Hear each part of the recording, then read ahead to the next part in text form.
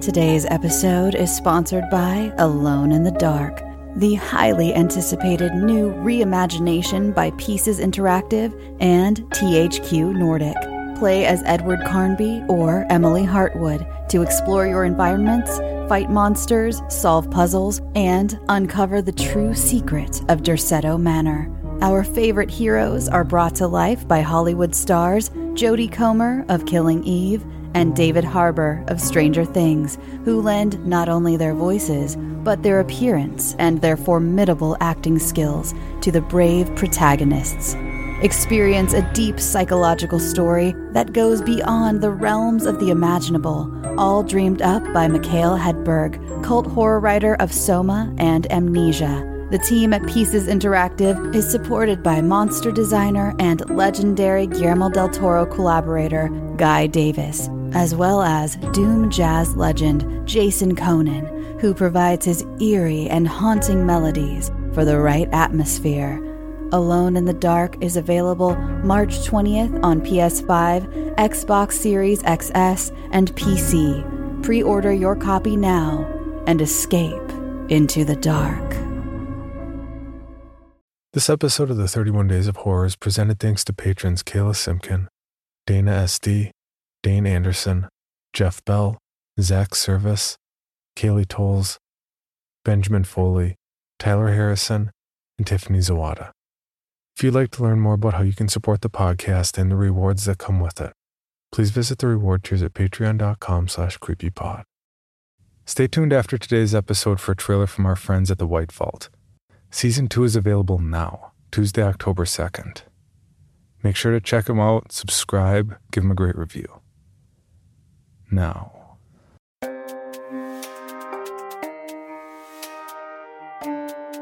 This is Creepy, a podcast dedicated to sharing the most famous, chilling, and disturbing creepypastas and urban legends in the world. Whether these stories truly happened or are simply fabrications is for you to decide. These stories may contain graphic depictions of violence and explicit language. Listener discretion is advised.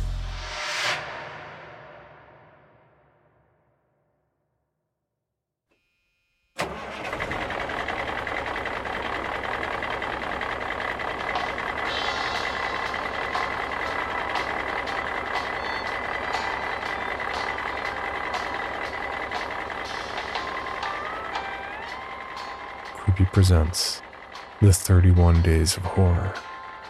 Day 2, Tales from the Gas Station. Part 2, credited to Gas Station Jack.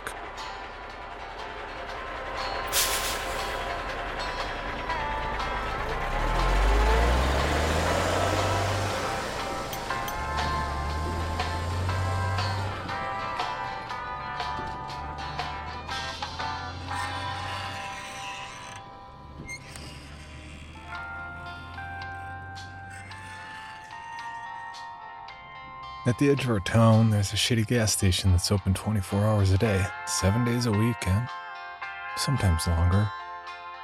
If you were to go inside, you'd probably see the tired cashier sitting behind the front desk doing his best to mind his own business. He's real. You may also see someone else. You may also see something else. If you're curious about the reality of anyone or anything, including yourself, inside that small, ammonia-scented, flickering, fluorescent collection of off-brand junk food, dirt, 4 walls, and a roof, may I recommend that you follow the cashier's lead and mind your own business. I've been working at that gas station almost nonstop since I graduated high school. At this point, I doubt I could quit if I wanted to. Not long ago, a doctor recommended that I start keeping a journal, and after some consideration, I decided I might as well give it a shot. It's not like any of the traditional treatments are having any effect. But enough about me. Let's get back to the interesting thing. The gas station. I spent a decent portion of my shift last night trying to decide how to begin this journal. Where can I start that would make any sense at all? how do I explain the gas station to someone who hasn't experienced it? I've tried telling some of my stories before, so I know what to expect. People don't believe it. Or people don't want to believe it.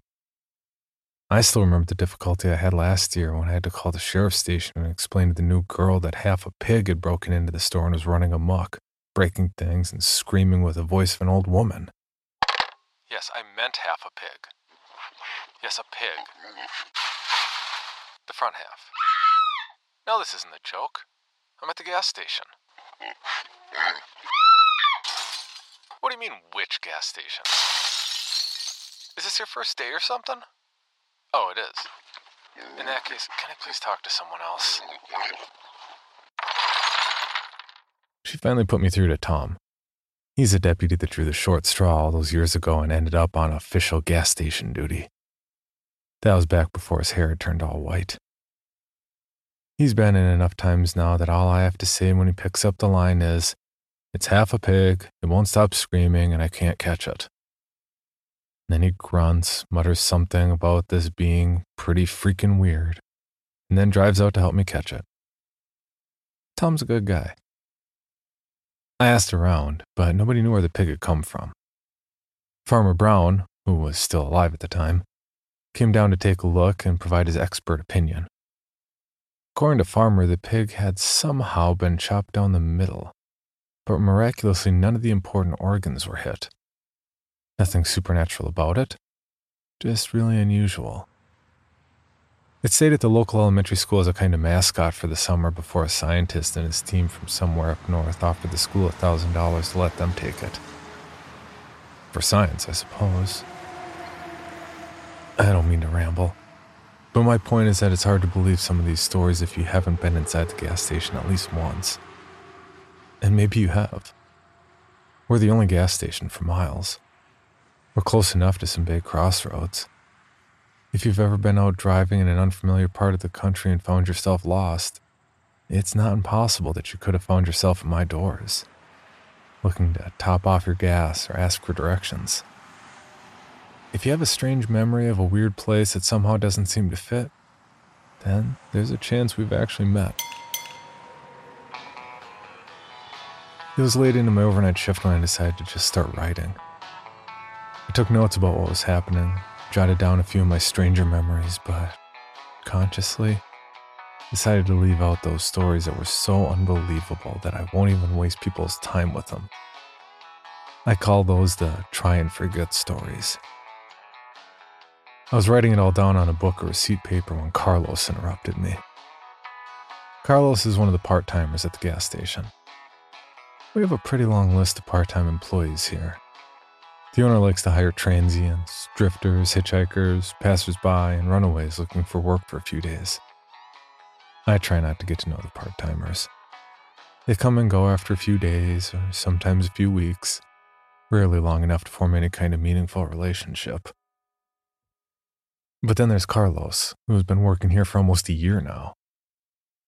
He started as part of the prison work relief program, unloading trucks twice a week, and was the only one of the 12 prisoners that didn't disappear during a freak snowstorm last December. But that's none of my business. Carlos did his time, and when they released him, he came to work here, cleaning the store and unloading trucks. He comes in 6 times a day for each of his 30-minute shifts. And when I think about it, I'm not exactly sure what he does during those shifts. The store's never clean, and the trucks only come twice a week. Exclusively during the daylight hours as per an arrangement following the incident.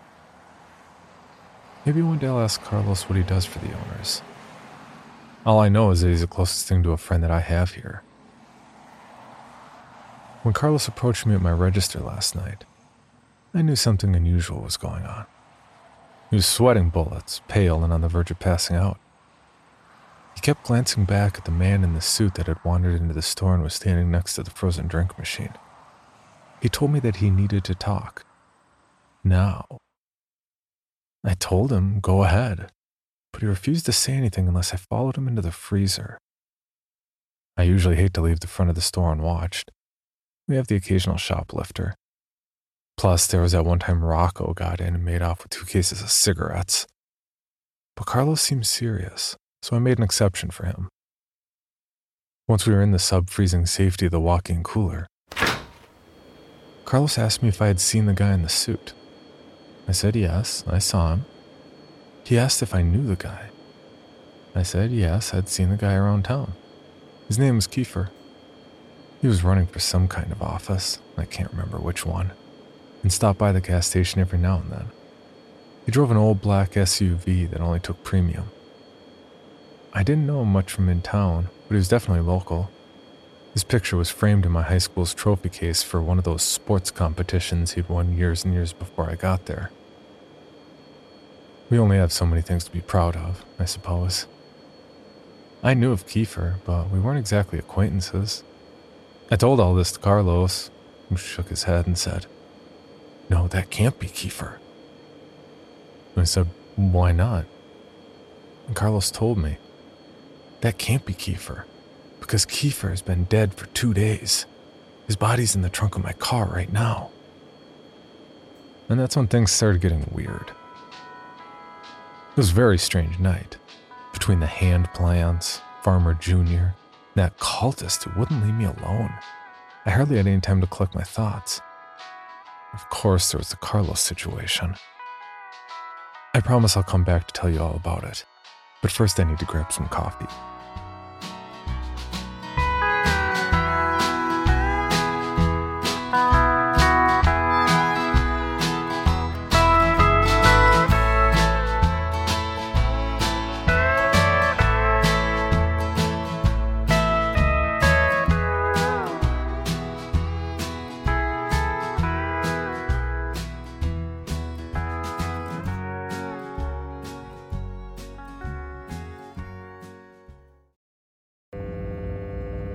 This is Outpost Freestead. I'm reaching out for Seizure Group and possible rescue services. A storm has stranded us here for over a week. Anyone, please respond. One of the companies I work for needs me to go on a trip. Apparently they received a signal from one of their outposts. And the noise, the scratching from last night. There are marks, scores on the bunker. What kind of marks? Big ones, like a bear, deep into the concrete. It's not bare. And I'm afraid it's here too. During these storms, travel is not advised.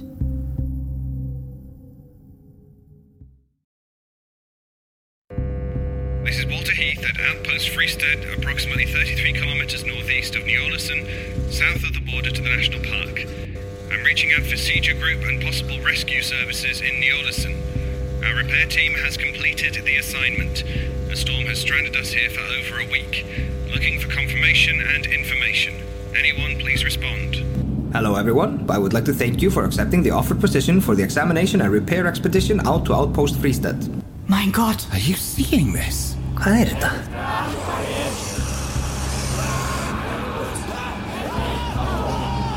What the fuck? Then go do it then. If we can leave, we need to get moving. This storm is not normal. We must leave. The following documents and recordings are a compilation detailing the events the repair team sent to Outpost Freestead, consisting of Dr. Rosa Della Torre, Walter Heath, Graham Kasner, Dr. Karina Schumacher-Weiss, and Jonas Thorninson. In the winter months, gale storms in Svalbard can reduce visibility dramatically. During these storms, travel is not advised.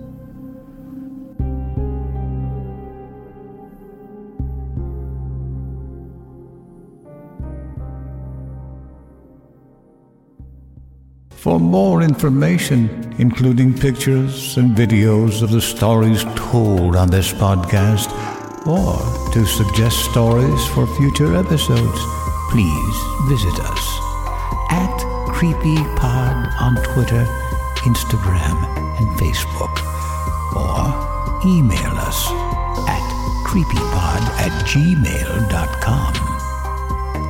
All stories told on this podcast can be found at creepypastawikia.com and are protected by a Creative Commons license. Some rights reserved unless otherwise stated.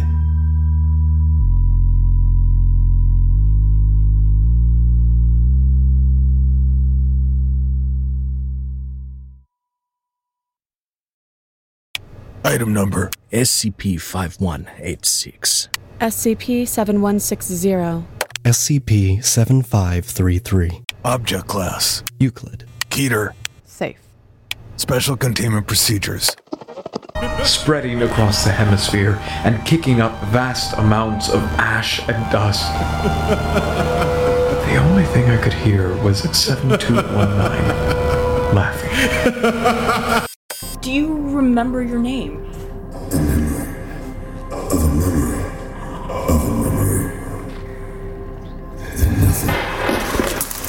Heartland Counseling. Appointment update.